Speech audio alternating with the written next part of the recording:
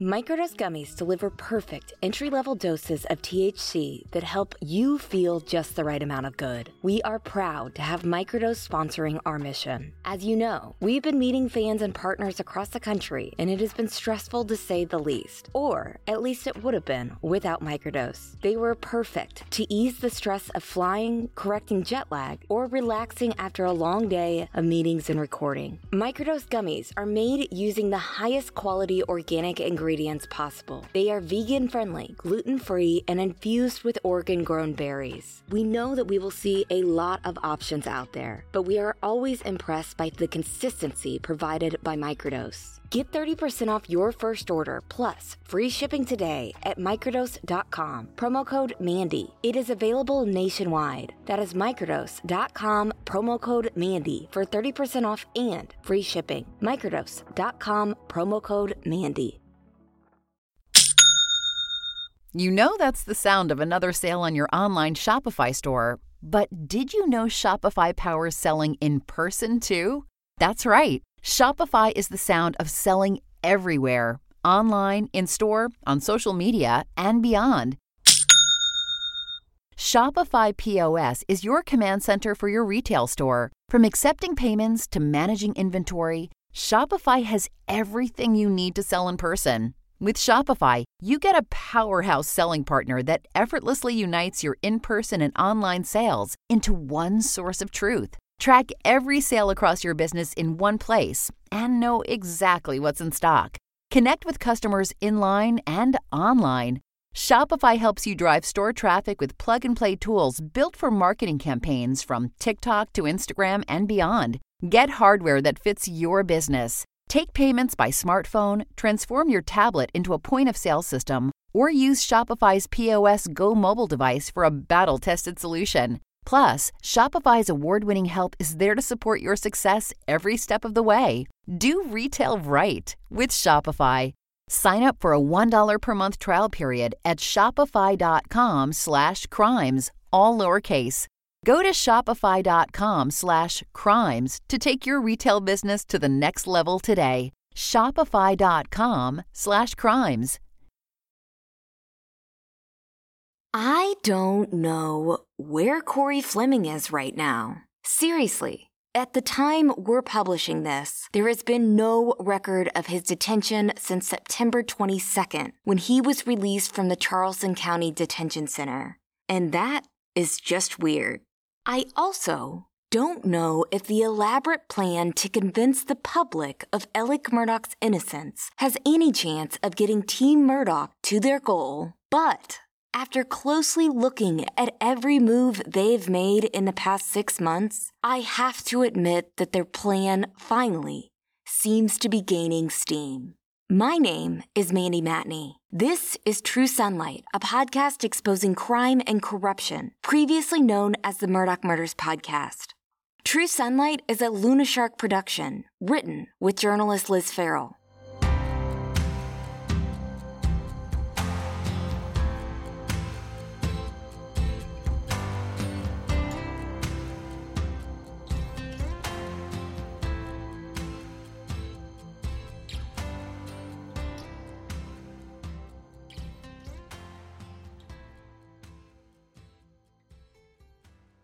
I hope you'll pardon this interruption, because we wanted to say thank you to the Luna Shark Premium members who have joined our effort to launch Mandy's new book, Blood on Their Hands.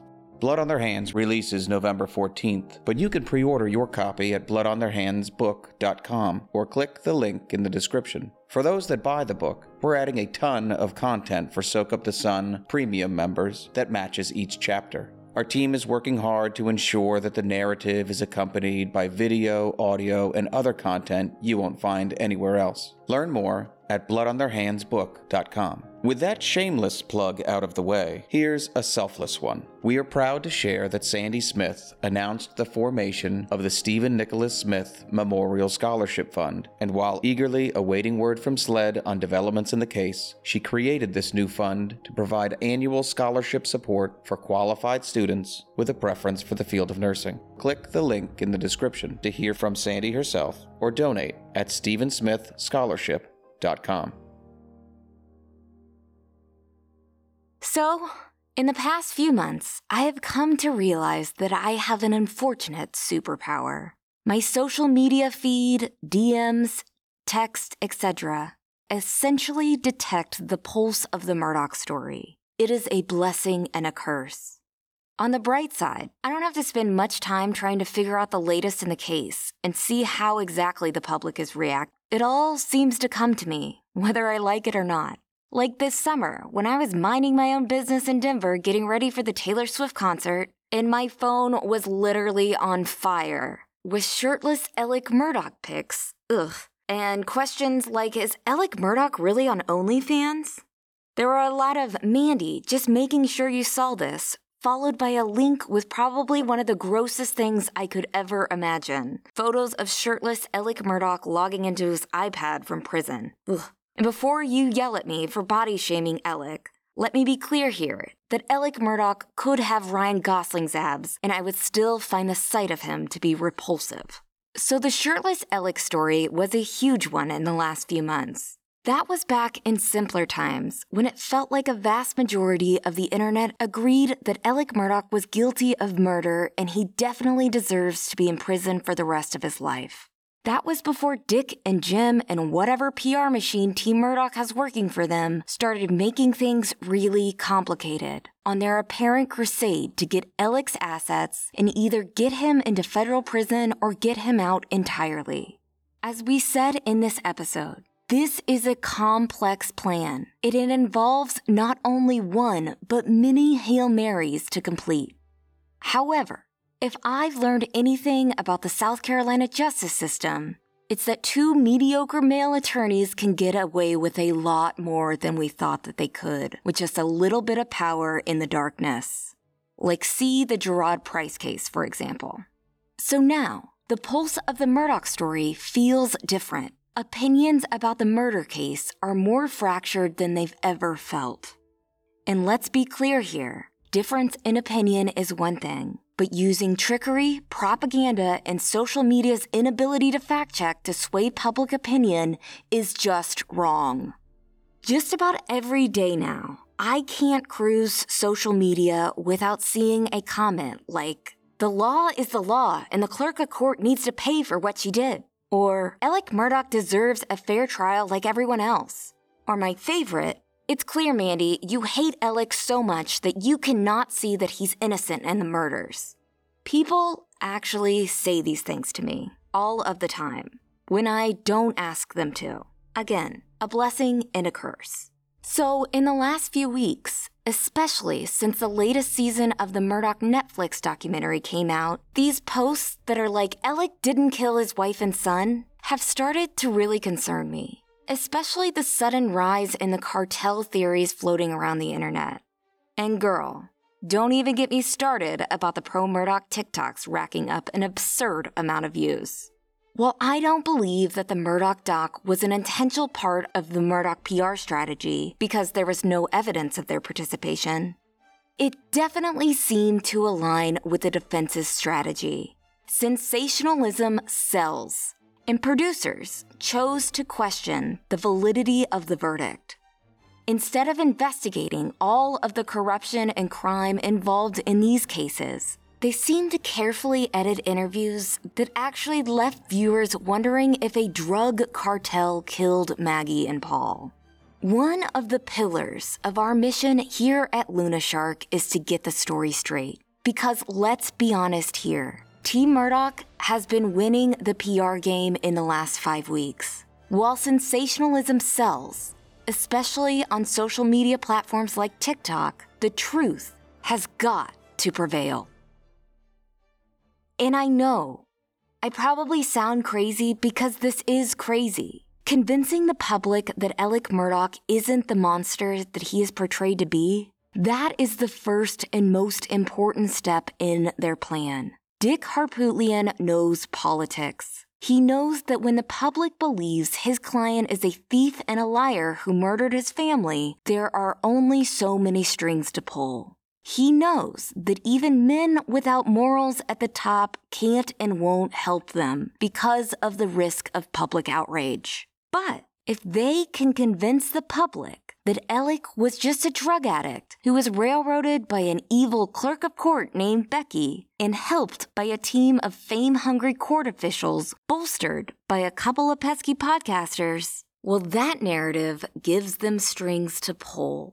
We have come so far in exposing the deep corruption in the South Carolina justice system. And I'll be damned if we let some Murdaugh PR machine take control of the narrative now and ruin the good names of those who have worked so hard on this case. So it is time to remind the public of the truth before this Team Murdaugh narrative goes any further. We want you to see the tiny details we have been catching as we have taken a closer look at their game plan.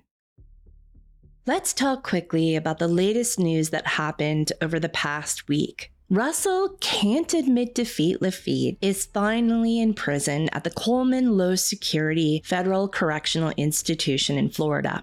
We talked about what his life at this prison will look like on our latest episode of Cup of Justice, from the prison charcuterie to the fashionable straw hat sold at the commissary. So check that out if you haven't already. In the meantime, we have a real mystery on our hands. Cory Fleming was released from Charleston County Detention Center on September 22nd. Sometime after that, Cory's name finally appeared in the Bureau of Prisons inmate database, but noted that he was not in BOP custody. His status remains unchanged, which is very weird because he's also not listed as an inmate in Charleston County or at Beaufort County Detention Center, where he was at one point expected to go prior to his sentencing hearing on September 14th. He is, however, listed as a prisoner with the South Carolina Department of Corrections, but it's just a profile. He's not actually in their custody, according to that profile and according to their spokesperson, Christy Shane. And actually, the profile says he's in a federal institution. But according to Scott Taylor with the Office of Public Affairs for the Federal Bureau of Prisons, who responded to our email inquiring about Cory's whereabouts Wednesday morning,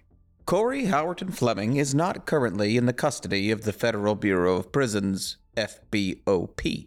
If an individual were to come into FBOP custody, per FBOP policy, specific designation information is not releasable until after an individual arrives at his or her destination. We do not provide specific information on the status of individuals who are not in the custody of the FBOP. So, where is Cory? This could just be an administrative error, but we're wondering if it's something more. There have been examples in other cases unrelated to this one where inmates suddenly go missing from the roster because they are being protected, like a jailhouse snitch. Prosecutors might detain him at an undisclosed location, another jail for instance, while they question him. Could this be a sign that Cory is finally turning state's evidence in an effort to get out of that 13-year, 10-month sentence, 10 years of which will be spent in a state prison? Is Cory being held at an undisclosed location so he can be questioned? Is he finally playing his last card? Are investigators currently holding a Panera Green Goddess Cobb salad with chicken and dressing on the side, just out of reach of Cory's desperate hands, taunting him with the fresh nutrients? You want this salad, Mr. Fleming? You're going to have to tell us about Moss and Coon and PMPED. If you tell us where the money was going, we might have a dessert made with pureed dates and pumpkin seeds for you. From what we're hearing, this scenario is a strong possibility, and we hope that's what is happening, because where is Cory? But also, if what we suspect is true, it's annoying that it took this long, and it's annoying that he held on to that card until after it was clear that he was no longer a member of the secret country club that exists inside South Carolina's justice system.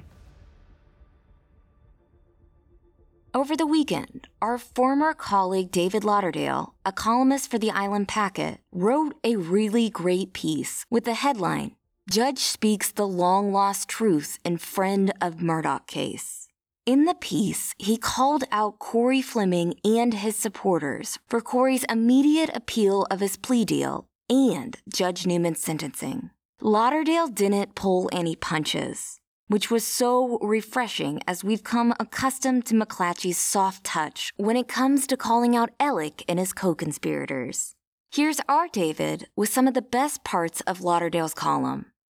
The sentence he gave to Fleming was not even harsh. It was extremely lenient. Yet he dared to say that what Fleming did was beyond wrong. It was, quote, unprecedented, unimaginable, end quote.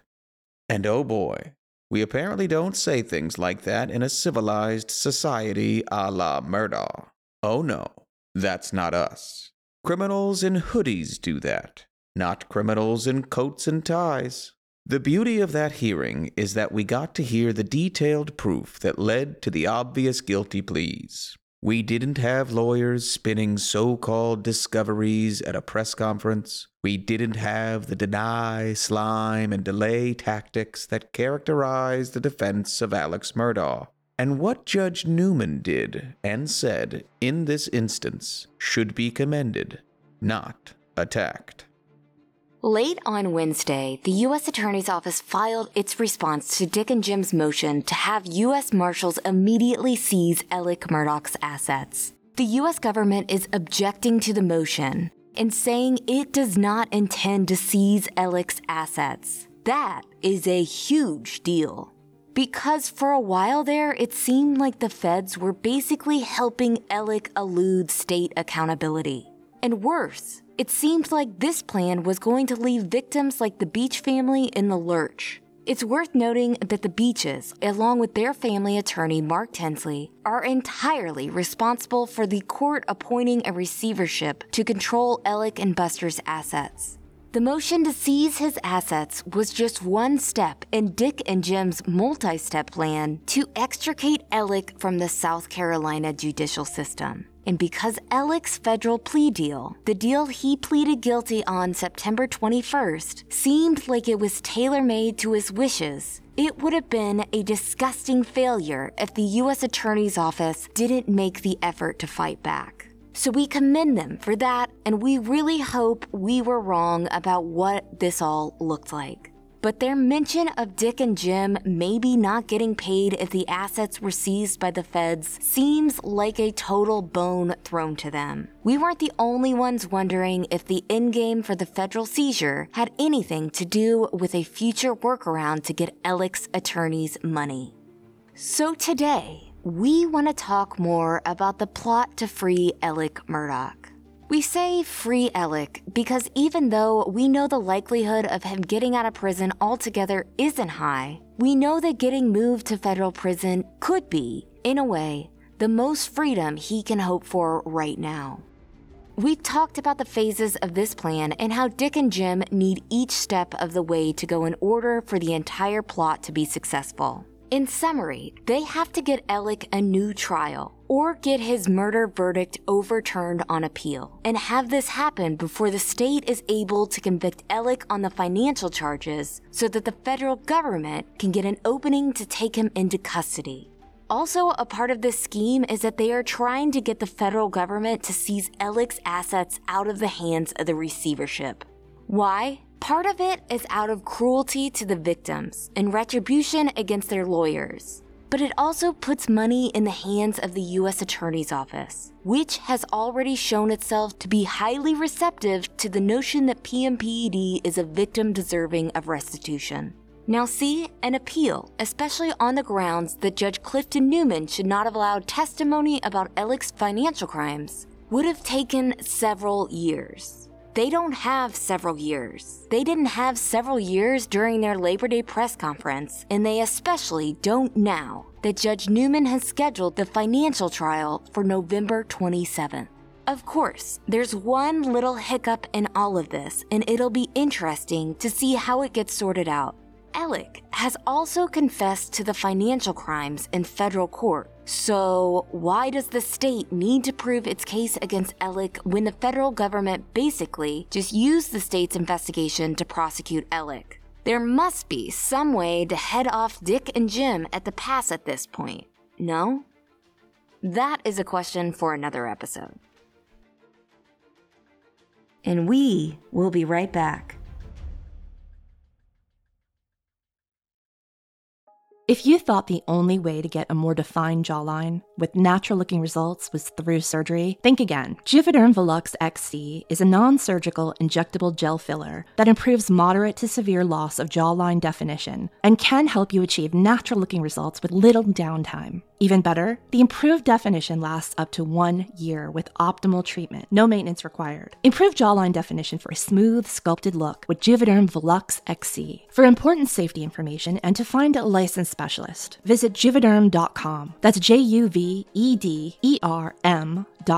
Not for people with severe allergic reactions, allergies to lidocaine, or the proteins used in Juvederm. Common side effects include injection site redness, swelling, pain, tenderness, firmness, lumps, bumps, bruising, discoloration, or itching. There's a risk of unintentional injection into a blood vessel, which can cause vision abnormalities, blindness, stroke, temporary scabs, or scarring. Talk to a licensed specialist to find out if it's right for you.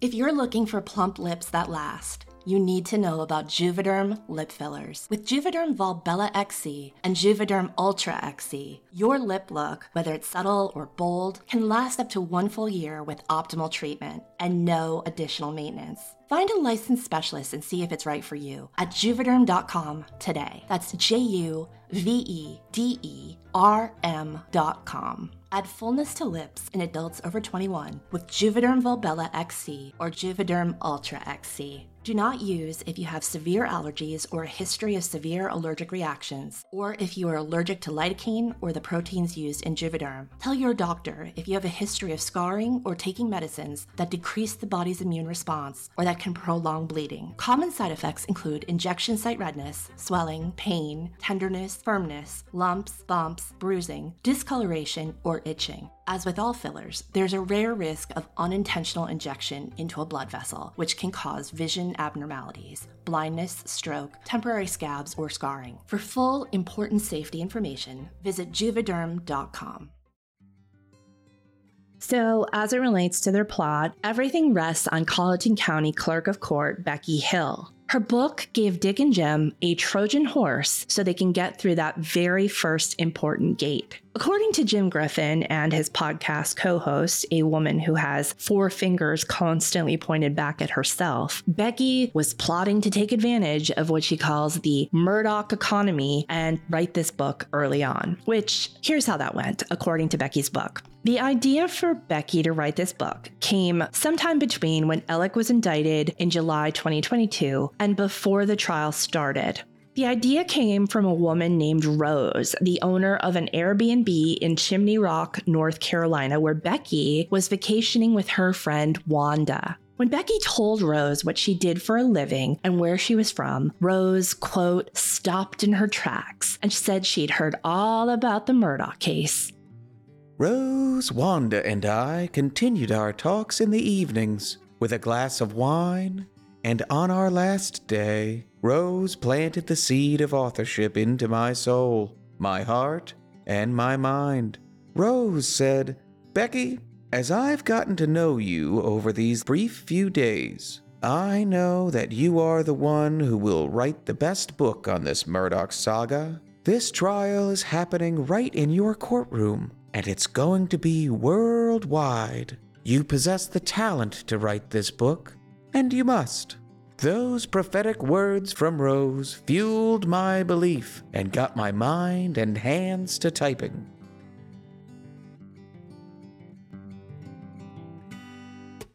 So yeah, there was Becky plotting away to take down Alec Murdaugh with someone named Rose and someone named Wanda in an Airbnb cottage. Jim and Dick tried to make it out like Becky is little Nikita, but she's more like the Golden Girls. Beyond that, Becky didn't seem to have a plan for writing the book until after the trial, when she became friends with the wife of the man who would become her co-author, according to the book. She met this couple during the trial. And let's be clear, there was no book deal. We say this not to insult Becky, but to clarify what Dick and Jim are saying about her. She didn't have some lucrative deal with a publisher. She's self-published, and her co-author recently said in an interview that they had to take out loans to publish the book. Her book deal was basically her saying to herself, "Becky, you should write a book." Yes, Becky, I think I will. Anyway, Dick and Jim's plan to take down Becky didn't come out of nowhere. It had been in the works for quite some time before her book was written so quickly. And it really matters when this plot started. If they knew they had reason to suspect impropriety on the part of the clerk of court while the trial was still happening, then that means they lost their opportunity to raise the issue because they didn't bring it up then. For instance, it's clear that at least some of the claims Dick and Jim are making about Becky were knowable during the trial, meaning there is a school of thought out there that Dick and Jim knew that at least one juror, i.e. the egg lady juror, had pointed to a potential impropriety during the trial. Did Dick and Jim call for an investigation then? Nope, they sure didn't. They held on to that little nugget in their pocket for later. But what else was in those pockets of theirs? For this episode, we've looked at the timeline leading up to Dick and Jim's Labor Day weekend press conference when they revealed that they had filed a motion claiming Alec's civil rights had been violated by Becky. We looked at the headlines and the media play and at the online chatter that seemed to pick up in conjunction with all of this. Here is what we found. We first learned immediately after the trial that the egg lady juror was represented by Dick Harpootlian's friend Joe McCullough, who attended every day of the trial and took notes for some reason. As we told you before, Becky listed Joe as a friend in her book, and Joe is who paid for Becky's open bar birthday party at the media center the day before the verdict. Joe was also Connor Cook's attorney in the boat crash lawsuit against Alec Murdaugh. Becky clearly had some trust in him, and he clearly had some friendly off-hours access to her when she likely had her guard down. One question we've been asked is, how did the juror who is from the Walterboro area know to reach out to Joe, who is a Columbia attorney? And that's a great question. We don't know. Another great question is, does Joe's early representation of this juror mean anything in terms of what Dick and Jim might have known about the jury and when they knew it? We don't have the answer to that either. Let's start with Dick and Jim's poorly attended press conference outside the courthouse after Alec was sentenced on March 3rd. Both Dick and Jim said that it was not a mistake to put Alec on the stand, which is funny when you consider that the jurors who went on Good Morning America said that Alec's testimony showed him not to be credible. I was listening to the New York Times podcast, The Daily, the other morning. It was an episode about the crypto king Sam Bankman-Fried, who faces federal charges of defrauding investors of billions of dollars. Though Bankman-Fried maintains that he never intended to defraud his investors, prosecutors uncovered evidence in the form of computer code that they say shows intentionality. In other words, it doesn't look good for Bankman-Fried. The reporters talked about one, quote, useful Hail Mary that exists for the defense team, the very risky move to put Bankman-Fried on the stand. The reporters discussed how defense attorneys generally don't like to put their clients on the stand for many reasons. It changes the tone of the whole case, they said.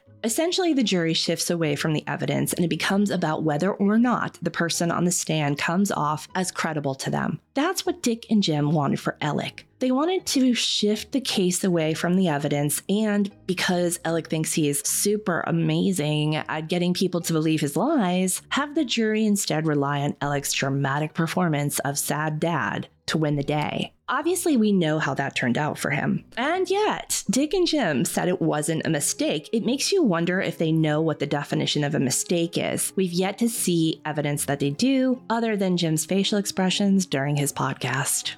Also, during this poorly attended press conference, Dick and Jim spoke about the egg lady juror. Here's what they said. She admitted she talked to other people about the case, but not specifically. But technically, I think the judge had leeway to excuse her, but she clearly, after we interviewed her back in chambers, in my mind, had not made up her mind. And I thought that was important. I don't know. She didn't express an opinion to us. She said she was open. She had made up her mind. So 1, we have Dick and Jim admitting that Judge Newman was right in excusing the juror, meaning he had reason to let her go. They have since twisted this completely because it serves their new argument. Now, they are claiming that Judge Newman excused the juror based on Becky's assertion that this juror's ex-husband had posted on a Facebook page about how the juror was talking about the case and Alec being innocent. Why? Because the Facebook page argument is the strongest one they have. They can easily prove that the post apologizing for his earlier words, which Becky's staff wrongly believed was evidence of this juror's ex-husband apologizing for his now deleted Facebook post, was not actually written by this juror's ex-husband. We still don't know what post Becky saw. Was it actually a post from the juror's ex-husband? Dick and Jim would say no because they quote-unquote have downloaded his computer, which is a funny image. But could have Becky seen another post talking about how this woman had talked about the case outside of court? Could she have mistakenly believed the man to be her ex-husband? You know what? It doesn't matter. Why? Because this is not why Judge Newman excused the egg juror. Dick and Jim's argument, and the argument being put forth by their troll army, is the equivalent of standing outside an Olive Garden and getting excited for some Chili's baby back ribs. Chili's is a different restaurant, Dick. During the trial, Judge Newman said he excused the juror not because of the Facebook post, but because 2 people signed affidavits that said she had spoken to both of them about the trial, discussing her opinion about Alec's innocence. Dick doesn't like it to be put that way. He wants the egg lady juror to not have said that she believed Alec was not guilty, but that the state had not proven its case. We know he wants it put that way because he was caught on video speaking to the person who told Judge Newman about hearing from 2 coworkers that this juror had discussed her impartiality with them. He wants the juror to look like she was keeping an open mind during that time and therefore could not have been speaking out of turn to the villagers he so disdains. Also, during that press conference, they said on the record after conducting focus groups in other counties, they had determined that a change of venue wouldn't have mattered to the case. Which is interesting because months later, Dick would use the Colleton County jury as an argument to Judge Newman that the only possible place they could try the financial crimes fairly would be Mars. And let's be clear about Colleton County. Dick and Jim and Alec wanted to try the case there because Colleton County is Murdaugh country. They thought they had this in the bag. And by mentioning Greg Alexander repeatedly, and by putting Alec on the stand and John Marvin on the stand, that they would be able to get through to the jury. And maybe they did get through to one jury member, the egg lady. But she screwed it up for them by talking to people outside of the courthouse. Now, we first heard about Dick and Jim's venture on Fox Nation in late April of this past year. Late April is also when Becky first wrote to the South Carolina Ethics Commission to inquire about the ethics of writing a book. The commission responded by the first week of May with a ruling that left open the possibility for the book as long as it wasn't something she would be paid to do that otherwise would be within her official capacity as clerk of court. Though she did the right thing by asking the Ethics Commission for a ruling, Dick and Jim have used her inquiry as evidence that she was scheming. They say she was scheming by going through the proper channels and making sure that it was clear to write a book. And their trolls run with that. Though it is clear from the behind-the-scenes footage included in the docuseries that Dick and Jim had been planning some sort of post-trial Hollywood deal, it is not clear if they shot the footage specifically with Fox Nation in mind, or if they shot it as part of perhaps some in-house sizzle reel they'd hoped to use to strike a deal.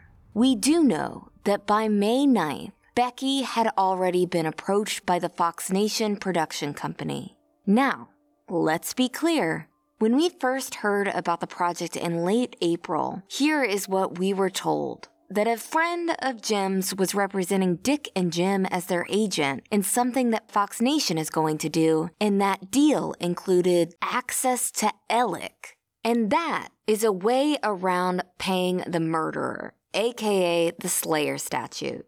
Meaning, Alec can't be paid directly for any adorable little court journal he wrote or any interview he's barred from giving, but Dick and Jim can be paid for that access.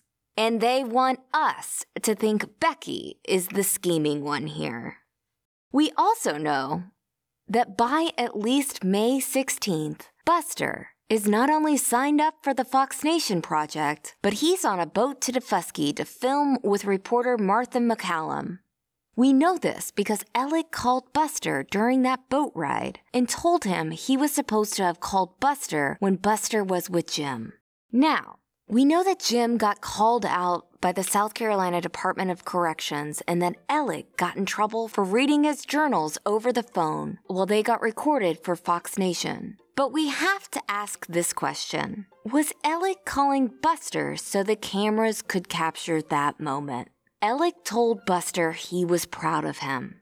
And now that we know he was filming, we know what he was actually proud of. He was proud of Buster for telling the nation that he supports his father. But we should note that we've always felt suspicious of that call. It felt like a strange one-off since it was the only call that came back in our FOIA. It was the only call made on the record. It felt like it was meant to be a breadcrumb for this documentary. And it's funny that Jim would later say that the media mischaracterized that call as Buster being cold to his father and seemingly wanting nothing to do with him. Speaking of Buster, remember how he told Martha McCallum during that interview that he did, in fact, fear for his life because the so-called real killer was still out there, and he was taking precautions because of it?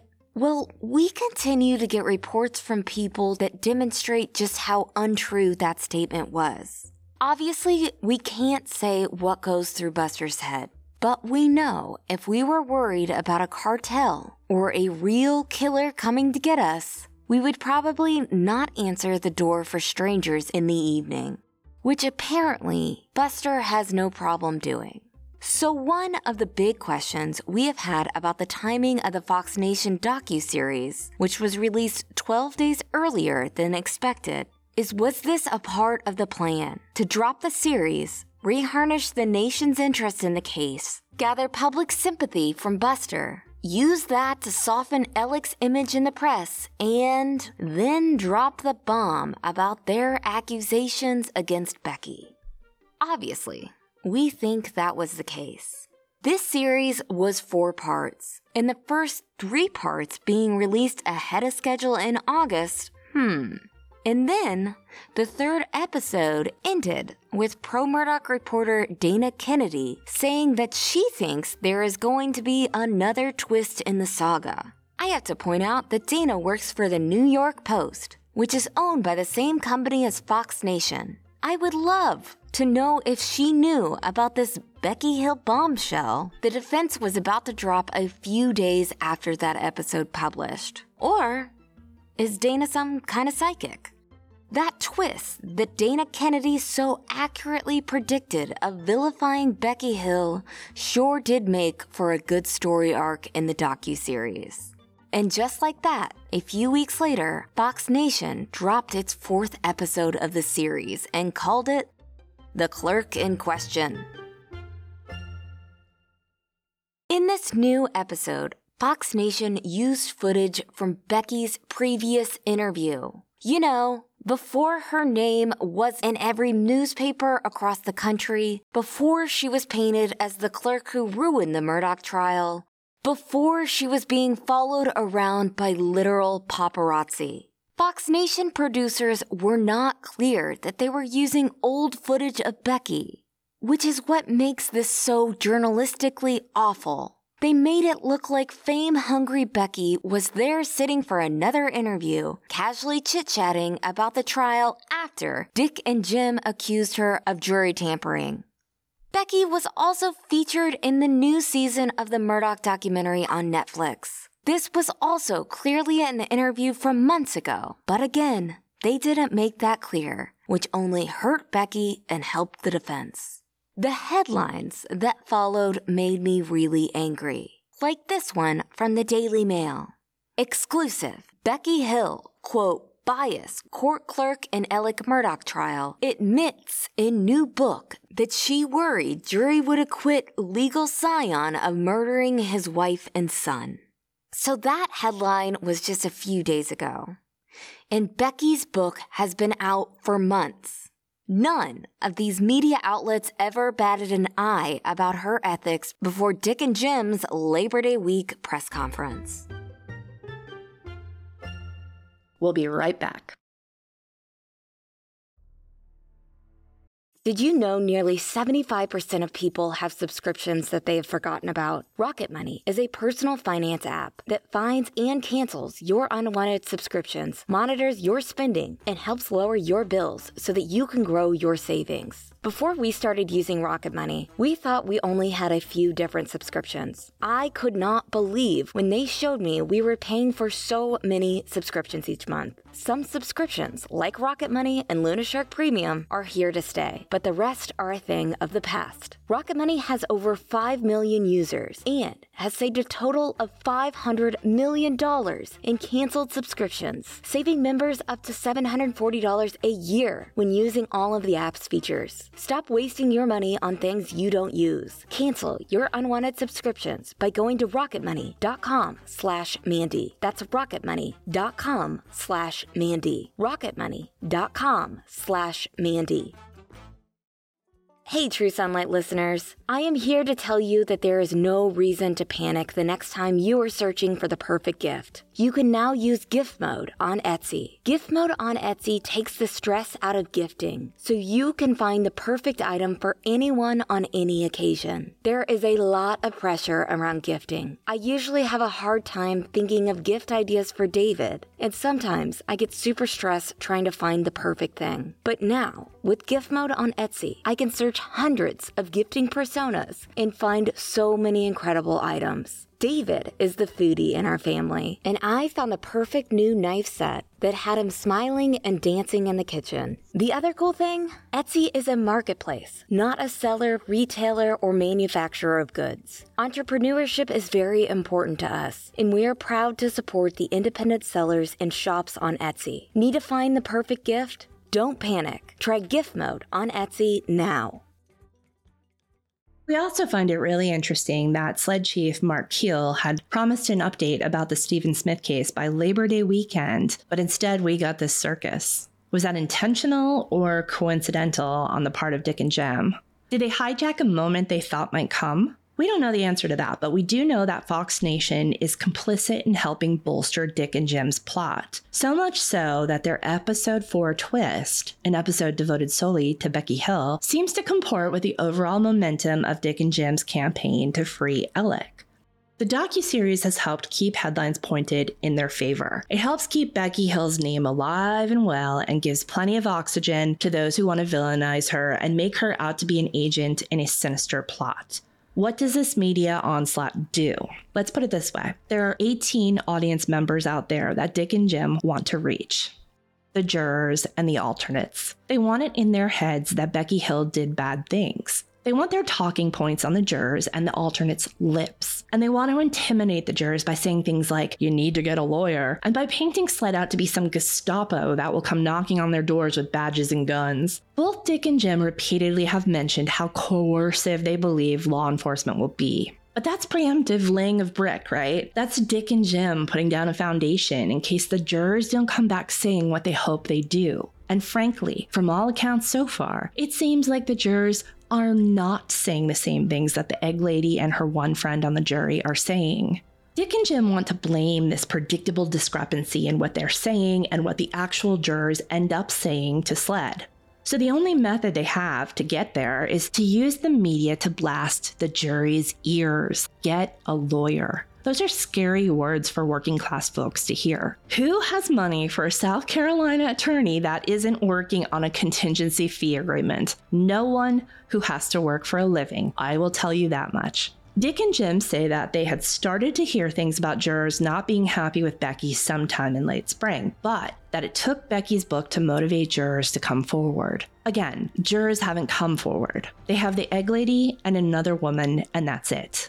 And they haven't yet pointed to the things in Becky's book that upset those two women so much that they came forward. Was it simply the fact that Becky wrote the book that upset them? Or was it that she went to New York with 3 jurors who were not these 2 women? The only thing Dick and Jim continue to point to in the book is a part where they erroneously and misleadingly say that Becky included herself in the word "we" when she was talking about the jury. All that said, there is one thing that cannot get lost in all of this. Really, it's the only thing that matters, and it's the one thing that Dick and Jim want everyone to forget. It's the one thing they want to get lost in the wacky online theories and the Fox Nation docuseries and their campaign against Becky Hill. Alec Murdaugh is actually guilty of killing Maggie and Paul, bottom line. Look at all the lies. Then, look at what the truth tells us. Anyone who can look at the facts of this case as a whole and still say, he didn't do this, is operating in a different reality, and you need to question their motives. Let's start at the top. Alec had a big secret. He was sitting on millions of dollars in thefts from his clients and from his law firm. That secret not only threatened to take him down, it would take down his immediate family, the entire Murdaugh family name, and his law firm if he were ever to be found out. Worse, he would lose his law license, which was his license to steal, clearly the only thing he was good at. And who knows who would have been implicated in the thefts beyond just Russell Laffitte and Cory Fleming. We're still waiting to see if law enforcement has it in them to pursue charges against the so-called unnamed co-conspirators. So Alec was sitting on this massive secret, along with the secret that he was involved in laundering money and trafficking drugs. With all those secrets came stress, right? It's only natural. Then February 2019 happened. His son, the one who caused him nothing but trouble throughout the years, whose expensive messes he was always having to clean up, killed a girl while drunkenly driving one of the family's boats. And unfortunately for Alec, this son had an easily discoverable history of drunken antics openly tolerated by Alec and Maggie, including previous incidents involving boats and vehicles. So the girl, Mallory Beach, we will say her name, her family hired an attorney. And shockingly to Alec, this attorney was not one who was going to allow himself to become intimidated by Alec or Alec's advocates at PMPED who wanted the case to go away. Instead, the attorney pursued the case as if Alec were any other defendant with deep pockets who was unwilling to part with his money. To get the attorney to go away, Alec made the mistake of telling him he was broke, that he had no money. That notion was so ridiculous and unbelievable and demonstrably not true that this attorney called Alec on his bluff and subpoenaed for a list of his financial records and retirement accounts. For months, Alec pushed back and tried to find a way out of the subpoena. But then he was given a deadline, June 10th, 2021. He would have to either comply with the subpoena on his own, which would have edged open the door to his crimes and revealed that he had been siphoning money from cases for more than a decade, or he would have to face the wrath of the judge and be ordered to comply with the subpoena, which would have been worse for him. In the meantime, he had recently stolen almost $800,000 by hijacking a fee he had earned for his law firm in a case led by one of his best friends at a different law firm. And his law firm had just discovered this theft and was demanding that the money, which he immediately spent on who knows what, be returned. Making all of this worse is that his father, the man who was always by his side and who cleaned up his expensive messes, was dying. To keep his crimes from being exposed, Alec needed solutions. He needed to be able to liquidate Moselle, the multi-million-dollar property that was in his wife's name and that his son loved above all else. He also needed to be able to take equity out of the family's beach house, which was half owned by his wife and which his wife was being difficult about getting appraised. And I want to note something here. Those who defend Alec like to say that at the time of Maggie's death, Maggie had finally made an appointment with Palmetto State Bank to have the beach house appraised.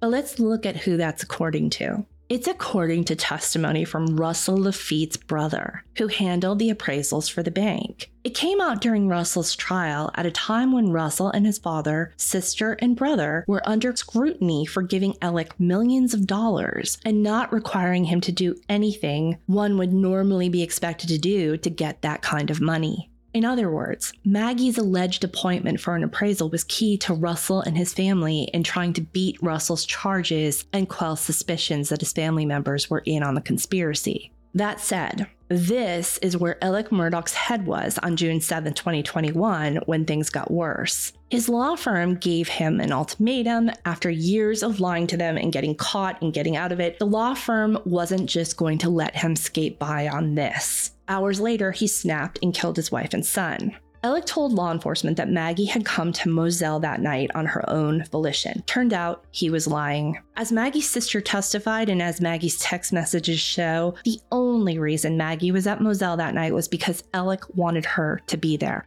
Maggie didn't want to go, but her sister told her she should. If Maggie and Paul were killed by social media vigilantes, they sure did luck out by showing up at this remote location on the one night when they'd both be there. They lucked out even more when they showed up to kill them, but realized they had forgotten to bring weapons. Thank goodness the family's guns were available and left down by the kennels.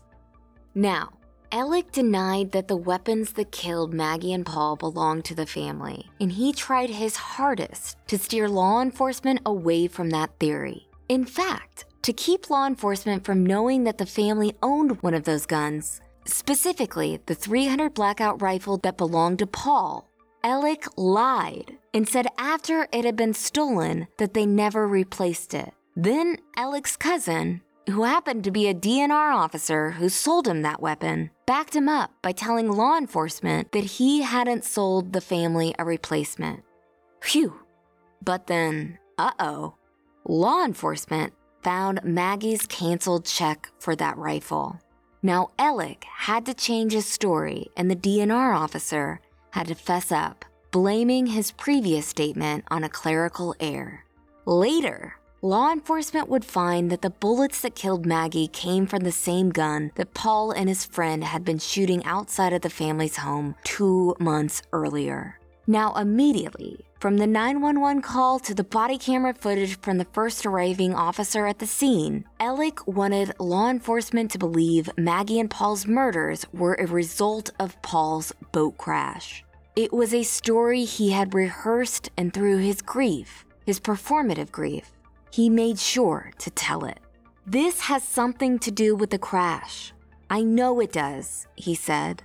Obviously, we've always agreed with Alec that this had something to do with the boat crash, but just not in the way that he wanted people to believe. From the get-go, Alec told law enforcement that this was a targeted killing, not the work of some unknown at-large killer going house to house looking for victims. In response to Alec's words, with a duty to keep the public calm, the Colleton County Sheriff's Office put out a notice to let everyone know they are safe. There wasn't a random killer on the loose, per Alec. In the meantime, they sought DNA samples from not only the boat crash victims and their families, but from Stephen Smith's family, which was brutal salt in the wound. Alec and his team later used the Sheriff's Office alert to the public as proof that law enforcement had tunnel vision, that he was the victim of being targeted by investigators, that they never considered any other suspect. Alec told the police these murders happened because his family was targeted. Yet, he waited 45 minutes before he called Buster, who was a few hours away in Rock Hill, South Carolina. He waited almost an hour to warn his surviving son that someone was after the family. That is how concerned he was about these unknown vigilantes. These examples are important, by the way. They show a pattern. Alec causes chaos with his lies, and then he uses that chaos as evidence of his alternative narrative. He lied about why Maggie was at Moselle. He lied about the family owning a now missing .300 Blackout rifle that replaced an earlier model that had been stolen. He lied about the boat crash victims. Now for another lie, the groundskeeper. It's going to be the groundskeeper. People close to the Murdaughs were told at the time by family members. It wasn't the groundskeeper. Unlike Alec, the groundskeeper had an ironclad alibi. Speaking of, let's talk about that. Remember Alec's alleged ironclad alibi? It was so ironclad that he pressured Miss Shelley to lie about it. He had Miss Shelley, his mother's caretaker, worried that if she didn't lie for him, she might not be able to keep a job that she loved. But to maybe make up for that ugly pressure and to curry favor, he offered to pay for Miss Shelley's wedding. Pretty generous for a man with no money, right? Paying for the wedding of a family employee who was the only person to see him that evening and whose lie he desperately needed. So nice of him. Miss Shelley was also the source of the blue tarp evidence. She told law enforcement that shortly after the murders, Alec had come into the house carrying what appeared to be something wrapped in a blue tarp, which he put in a closet. When SLED found the tarp, which turned out to be the largest blue tarp-colored raincoat known to man, they discovered it was covered in gunshot residue. Dick Harpootlian would later dismiss that evidence because the Murdaughs were the, quote, shootingest MFers around. But also, the defense fought back hard against that blue raincoat evidence during the trial to the point of absurdity. The raincoat is not a tarp. Yeah, girl, but it sure would look like one to someone not familiar with giant blue tarp-colored raincoats. Anyway, Alec lied about his alibi, about how long he was at his mother's house, and until he took the stand at his murder trial, he kept up the biggest lie of all, that he was never at the kennels that night. Because guess what? He was at the kennels. He was there with Maggie and Paul at least 5 minutes before their phones were never used again. Let's talk about those phones, by the way. Paul's was left on top of his body after Alec, who had no visible blood on him that night, says it fell out of Paul's pocket when he tried to move his bloody body. Did Alec know Paul was taking a video shortly before he shot him? Did he worry that Paul was on FaceTime with Rogan Gibson when he killed him? Is that why Alec called Rogan over and over and over? Was that why he had taken Paul's phone out of his pocket? Maggie's phone showed movement on it, about 56 steps after law enforcement believed she died. Alec's defenders like to say this points to someone other than Alec killing her. But could it have simply been that Alec didn't realize Maggie's phone was sitting on the golf cart he was driving until he parked it up at the house near his SUV? Could those 56 steps be him carrying it to the truck so he could dispose of it? Alec's defenders love to point out that Alec couldn't possibly have cleaned up in the short amount of time between Maggie and Paul last using their phones at 8:49-ish and him leaving Moselle at 9:06. They mock the prosecution for making Alec out to be the, quote, Low Country's John Wick. They say he'd have been covered in blood if he had done this, but consider this. Paul was deep inside the feed room when he was first shot. For the second shot, which Alec took from either a squatted position or by holding the shotgun real low as Paul advanced on him, Alec was blocked and protected by the wall and by his low stance. Maggie was shot with a long-distance rifle. He was only close to her at the very end when he stood over her and shot her in the back of the head after she was already dead. There was high-velocity impact spatter at the top of his white undershirt. It was evidence that was rendered unusable during trial because a member of SLED had ordered a superfluous test to the shirt that gave the defense just enough room to create reasonable doubt. It is one of the most frustrating aspects of this case because there was the physical evidence that Alec's defenders so desperately crave. But guess what? I don't need to be in the cloud to know that snow came from it. I can see the snow on the ground. I can see it in the air around me. Without being in the sky, I know when it is snowing. So how did Alec clean the minimal blood that would have been on him? Could it have been from the hose that the guy who cleaned the dog kennel said was put away neatly? The same hose that was seen unspooled in the kennel video? And who put Bubba's dead chicken up on the kennels? Was that one of the 5-foot, 2-inch gunless vigilantes who showed up randomly hoping Maggie and Paul would be there that night? How nice of them. Also, how adorable. Just think of the little hops they had to take to get that chicken up on the stack of kennels. Now, back to Alec's cleanup time. He wiped off at the hose station, creating that puddle with what seemed like blood that wasn't near the bodies, evidence that the defense fought to keep out of the trial. And he changed his clothes. He took his dumb blue button-up fishing shirt and his khakis off along with his shoes. He put on a pair of shorts and different shoes, and who knows what he did with the evidence. But we do know he panicked when he learned that Sled knew he'd already changed once that night, that he wasn't wearing the clothes he'd worn to work that day, and he wasn't wearing the clothes that he had on shortly before the murders. And we do know that he tried to get his family housekeeper, Blanca Simpson, to lie about it. More lies. He was at the kennel, he changed his clothes twice that night. In the moments after Maggie and Paul stopped using their phone, Alec moved faster than he had at any other part during that day. And on the way to his mother's house, he paused right around where Maggie's phone was later found. Then he paused outside his mother's house near the smokehouse. Then he lied about how long he was at his mother's house. Lies, lies, lies. Notice how I haven't mentioned the financial crimes once since the beginning? Notice how the financial crimes are only the explanation for his state of mind on the night of the murders. Notice how guilty he still is, separate and apart from those financial crimes. But not for nothing. The murders bought him some time when it came to those financial crimes. People like to say the motive is moronic, and that it flies in the face of the fact that the murders led to the discovery of the financial fraud. But it worked at first. It worked. In no way did Alec ever think this investigation would ever be handled by anyone outside of the 14th Circuit. And in fact, 14th Circuit solicitor Duffy Stone, who inherited his role from the Murdaughs after 86 years in that office, refused to recuse himself from the investigation for 2 months. His office, Alec's office, was right there with their finger on the pulse of the investigators. The plan was working.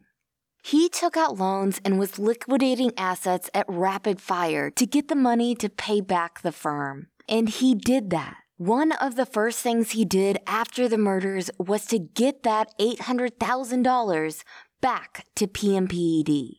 He had things under control for a minute. But he couldn't control the media, and he couldn't control the sunlight on his case. No one can hide in the sunlight.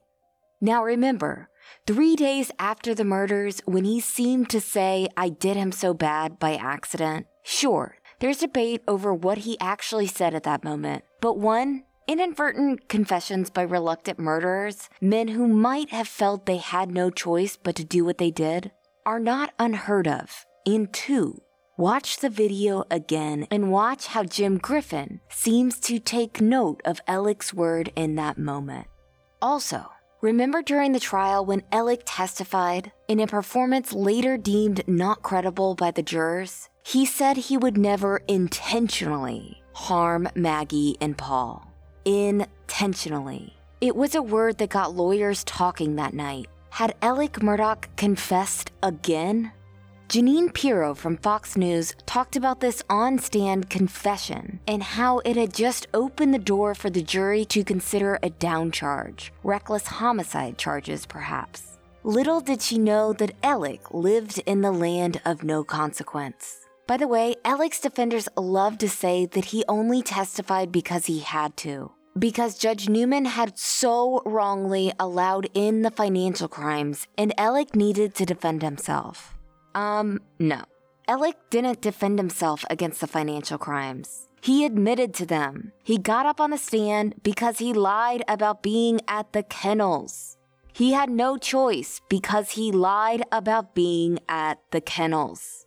Again, he creates chaos with his lies, and then he uses that chaos to create a new narrative. And unfortunately, his supporters and the media fall for it every single time. Finally, we get to one of the biggest pieces of evidence as to how Alec reacts when under pressure. The roadside shooting. The roadside shooting, I'll put it in quotes, where he lied about having a flat tire, lied about being shot, and lied about who shot him, giving investigators a description that basically looked like one of the boat crash passengers. Sled was on to him about the murders, and he'd just been forced to resign from the law firm because they suddenly found evidence of the fake Forge account. He needed a solution. And that's the solution he came up with: violence covered by lies. The next time you hear or see someone online talking about cartels or two shooters or Alec not being capable of doing this or Cousin Eddie did it, remember all of this. This man killed his wife and son. This should have been case closed a long time ago. But Alec Murdaugh is so used to getting out of whatever he gets into that he just cannot accept the consequences for his actions. He will stop at nothing to make life better for himself. That is who the media is helping right now. That is who way too many TikTokers and social media trolls are helping right now. That is who, whether they like it or not, a lot of documentary producers are helping too. They might be in it for the clicks and views, but it doesn't matter. They are helping a monster. As Dick and Jim continue to throw people under the bus for Alec, they should know who is going under the bus next, and that is themselves. New trial or not, Alec is guilty. Stay tuned, stay pesky, and stay in the sunlight.